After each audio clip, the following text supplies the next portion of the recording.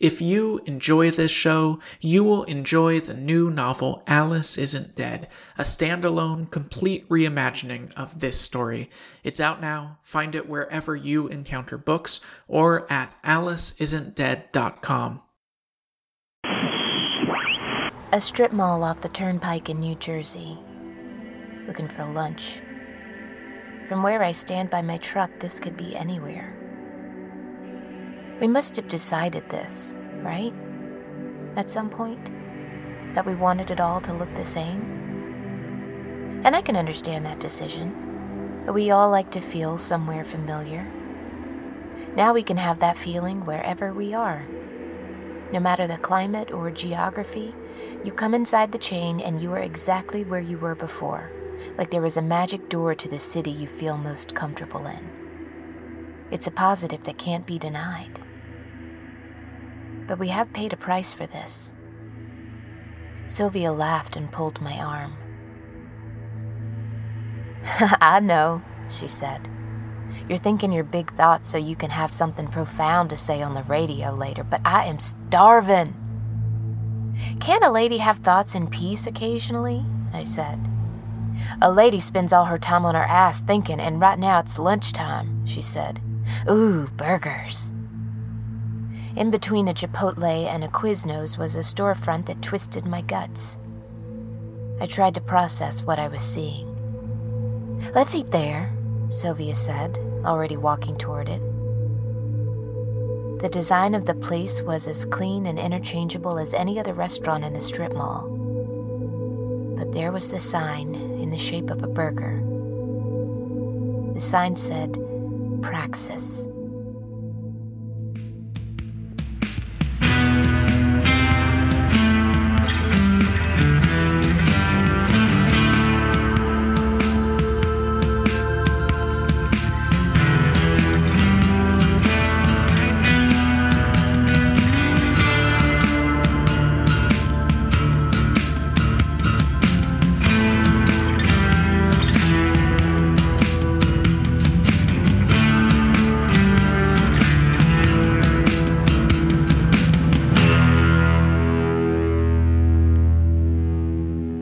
Alice Isn't Dead by Joseph Fink, performed by Jessica Nicole, produced by Disparition. Part 2, Chapter 4, Chain.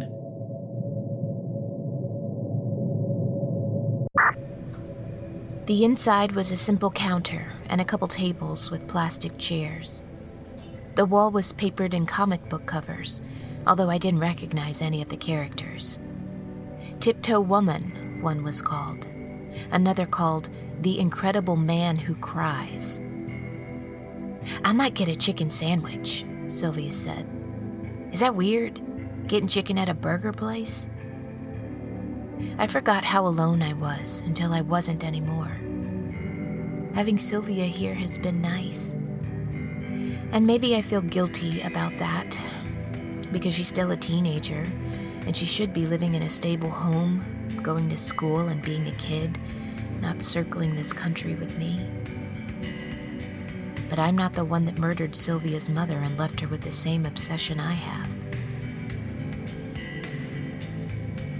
She came to me for a specific reason, but first I have routes I need to run, and she's content to run them with me. Bay and Creek is unlikely to fire me, but I have been flat out ignoring delivery schedules, and I think I need to actually drive a truck for work occasionally. What can I get you? The guy behind the counter had thinning hair under a little paper cap. The cap said Praxis. What's good? I said. Burger's okay. I ordered a burger, and Sylvia, after some vacillation, did the same. He wrote up the order on a slip and pushed it toward the woman at the grill without looking at her. 2 burgers up in a moment, she said. The man did not acknowledge this. What's your name? Said Sylvia. Ramon, he said. And I'm Donna, said the woman in the kitchen, as she slapped a fistful of ground meat on the flat top and smashed it with a spatula. He won't introduce me. He doesn't talk to me. Why not? I asked. I'll have burgers out to you in a moment, Ramon said. We've been running this business together for 5 years, said Donna, and he has never spoken to me. Is that true? Sylvia asked Ramon. He scowled. Our parents died, Donna said. Ramon furiously cleaned the spotless counter with a rag. They left us everything equally. Soon after their death, I sold their house, the house we grew up in. I didn't have time to consult with him, and he hasn't talked to me since. Order up! Ramon carried them over. Is it okay if I tell you something? I asked. Doubt I could stop you, he said. Someone hurt me, I said. Betrayed me. And that has defined what my life has been for every second of every day after. And it has sucked. If I had any other choice, I'd take it. If you have any other choice besides being defined by a feeling of betrayal, you should jump for it. Jump for it like dry land to the drowned. Ramon's eyes softened. You gotta forgive her sometime, dude, Sylvia said through a mouthful of burger. This is really good, by the way.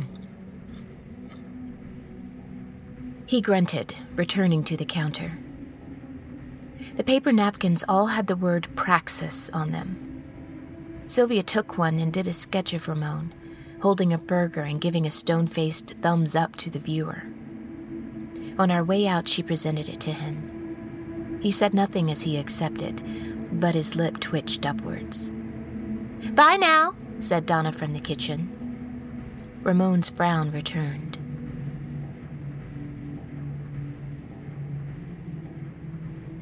An hour later, back on the road, I slapped the steering wheel, waking Sylvia up. Christ, what? She said. Are we in danger? I left my scarf at the burger place, I said. Oh well, I guess that scarf belongs to them now. It's hard to tell regions apart just by looking at the buildings now. A CVS is a CVS. A Starbucks is a Starbucks. I'm not here to moralize. I'm just telling you what it is to be a traveler now. Every place is built like every place, and so the only thing that tells you that you're moving is the nature that's been allowed to stay. As you head north, the trees shift from broad leafy canopies to the narrow spurs of conifers, and the mountains turn from big hills to great structures of rock, topped with vast slopes of untouched snow. Or, on another drive, the hills dot themselves away into nothing, and you realize you haven't seen elevation in hours, nor many trees, just a lot of grass and a lot of road. Or you leave behind a wetter, greener climate, and you see the world around you fade from grass to kindling, to dirt and rocks, and then, like a sign marking a border you didn't know you were crossing, the first great cactus, harbinger of the waiting desert. It's up to nature to tell us we're moving. Otherwise, each Kmart sign looks like each Kmart sign. Every Subway sandwich tastes the same. A few days later, somewhere north of Madison, near Devil's Lake, there was this big stretch of hotels with indoor water parks for when the Wisconsin weather doesn't cooperate with the Wisconsin vacation. Near the hotels was a cluster of shopping centers, movie theaters, all the things you'd need if your camping trip is forced indoors. We were scanning for somewhere to eat, and Sylvia was, of course, the one who saw it. I guess they're a chain, she said. A burger-shaped sign. Praxis. Last one was good. Shall we? Something in me was afraid. But something in me is always afraid, and I've gotten very good at quieting that part of me. So I led the way in. You forgot your scarf, said Ramon. Donna waved at us from the kitchen. Sylvia and I froze, but Ramon was already bringing over my scarf, and Donna was indicating a table in the corner. "What are you doing here?" was the best I could manage. "Well, we hardly ever leave the business," Donna said. "Lots to do," Ramon said, folding up my scarf and putting it by me. "Same as last time?" Sure," Sylvia said. "Weren't you—" She didn't seem to know if this was a subject she wanted to look at too closely, but she went forward anyway. "Weren't y'all in New Jersey last time we saw you?" Donna shrugged, splatting our patties on the grill. "We don't get out much," Ramon said, and then, "Thanks," said absently as Donna gave him the burgers. She stopped, hand still on one of the plates. "Did you just talk to me?" she said. "Well, like those two were saying," he said, not looking at her. "Have to forgive sometime." "Forgive?" Donna started laughing. "Oh, honey, okay. I'm glad we're talking now because we have some shit needs talking about." We sat at a table, not sure what to do, caught between the mundanely awkward and the existentially impossible. "When they died, you just gave up," Donna said. "You refused to talk through the choices that we needed to make, so all of that was left up to me. I was on my own, and I was scared. But scared isn't any kind of excuse, so I did what needed to be done. I settled the estate, I sold the house to pay the bills, because there were bills, medical bills, cemetery plots, and all of the debt. And then once all of those choices were made, there you were to tell me I had done them wrong. And you just stopped talking to me, punishing me for making the choices that you couldn't make. And now, excuse me, now you fucking forgive me?" Or something to that effect. "I didn't do anything," Ramon said. "Who was busy arranging the funeral?" "Oh, the funeral?" said Donna. "Of course. Forget all the bills and the estate. You planned an evening." Sylvia pulled my sleeve and we left them shouting at each other, burgers unserved and uneaten. Behind the shouting figure of Ramon, I could see Sylvia's drawing tacked up on the wall next to the cash register.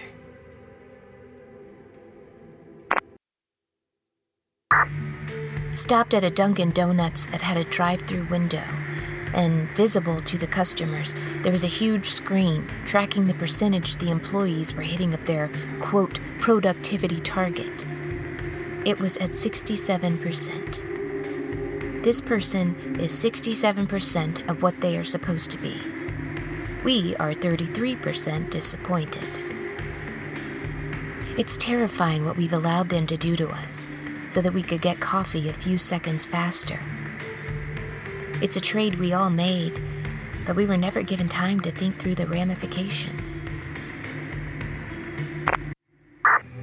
On the highway between Houston and New Orleans, a stretch of bayou and of absolutely nothing else. Pulled off for gas and decided to get lunch too. We both saw it, between an empty storefront with a half-collapsed banner saying "We Buy Gold" and a nail salon with only one employee who was on a smoke break outside, staring up with unfocused eyes at the sky. We didn't even comment on it. We just went in past the sign that said Praxis. "Hey," Ramon said. "Hi there, honeys," said Donna. "You two seem happier," said Sylvia. "We worked things out," Donna said. "Maybe we both had to forgive and both be forgiven," said Ramon. "It's nice that you're back. You'll be one of our last customers." Donna put 2 patties on the flat top without waiting for our order. "Oh, you're, closing up this place?" I said. "Running the business that our parents ran," said Donna. "It was holding us back, keeping us in the same place mentally. We need to live our own lives." Thanks for visiting us along your travels. This restaurant has been in a different city every time we visited, I said, wanting to confront it directly if this was my last chance. Ramon shrugged. These things happen, he said. Do they? Said Sylvia. What is praxis? I said. Donna smiled at me. Oh, honey, if you don't know that yet, don't worry. You'll find out when it's time.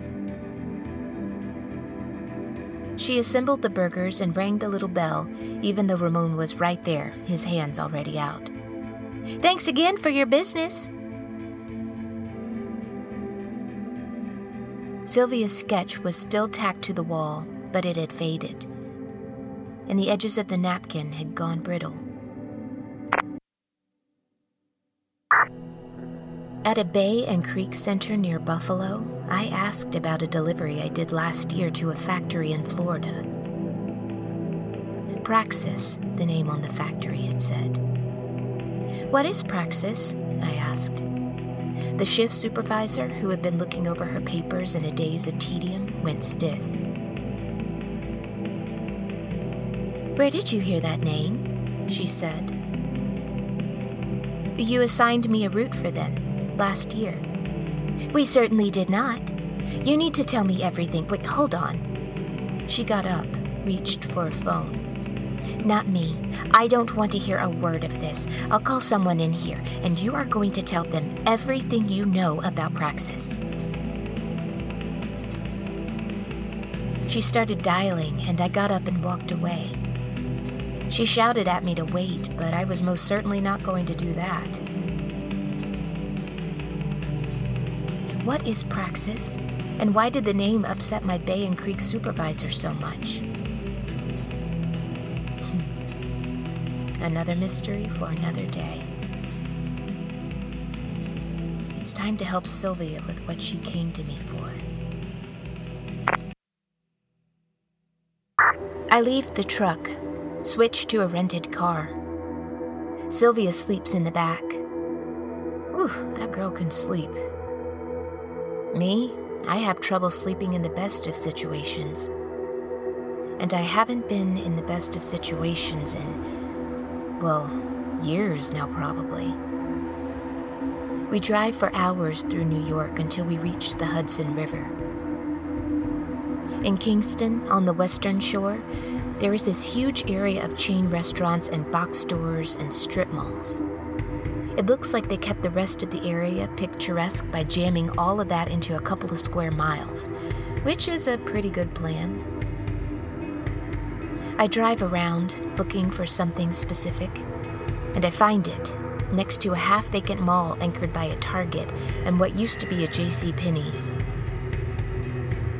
There is a line of fast food franchises, and there is only one empty storefront. We get out, and I run my hand over the glass where the outline of the word Praxis is still visible. The inside is empty, all the furniture and fixtures removed. Guess they really did move on, Sylvia said. How was that possible? I asked. We of all people are not in a position to go around asking those questions, she said. We start thinking about that, we're liable to go off the deep end. Good Lord.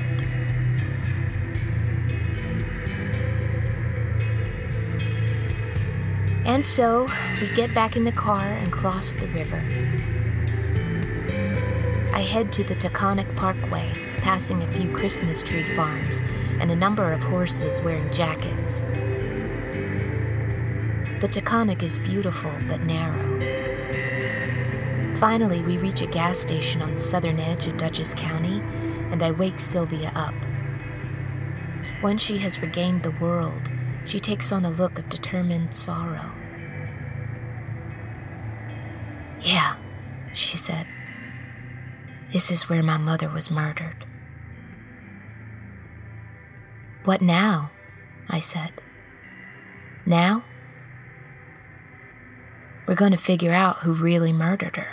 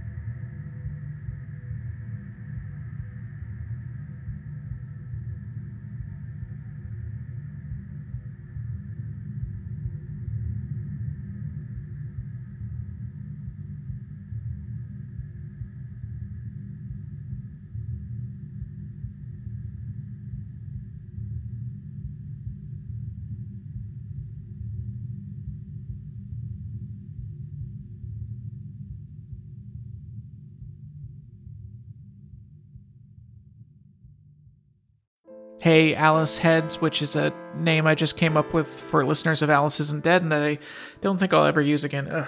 Anyway, I'm releasing 2 books this year, which is a weird thing to say, but I've been working on both of these for years and I'm so excited for you to read them.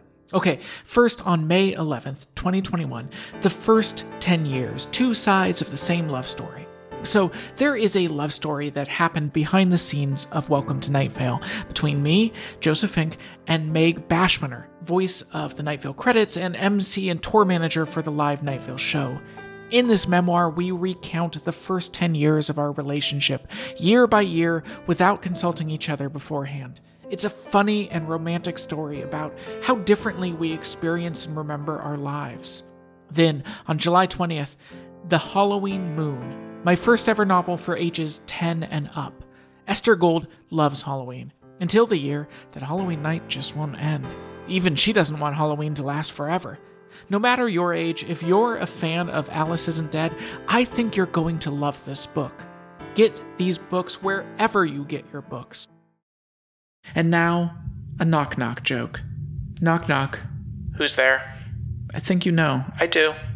Can I come in? I don't think so. Come on. I need you to leave. That was never an option. Knock knock. Knock knock. Knock knock. Okay, well... Okay. This has been a production of Night Vale Presents. Find out more about us and our shows at nightvalepresents.com.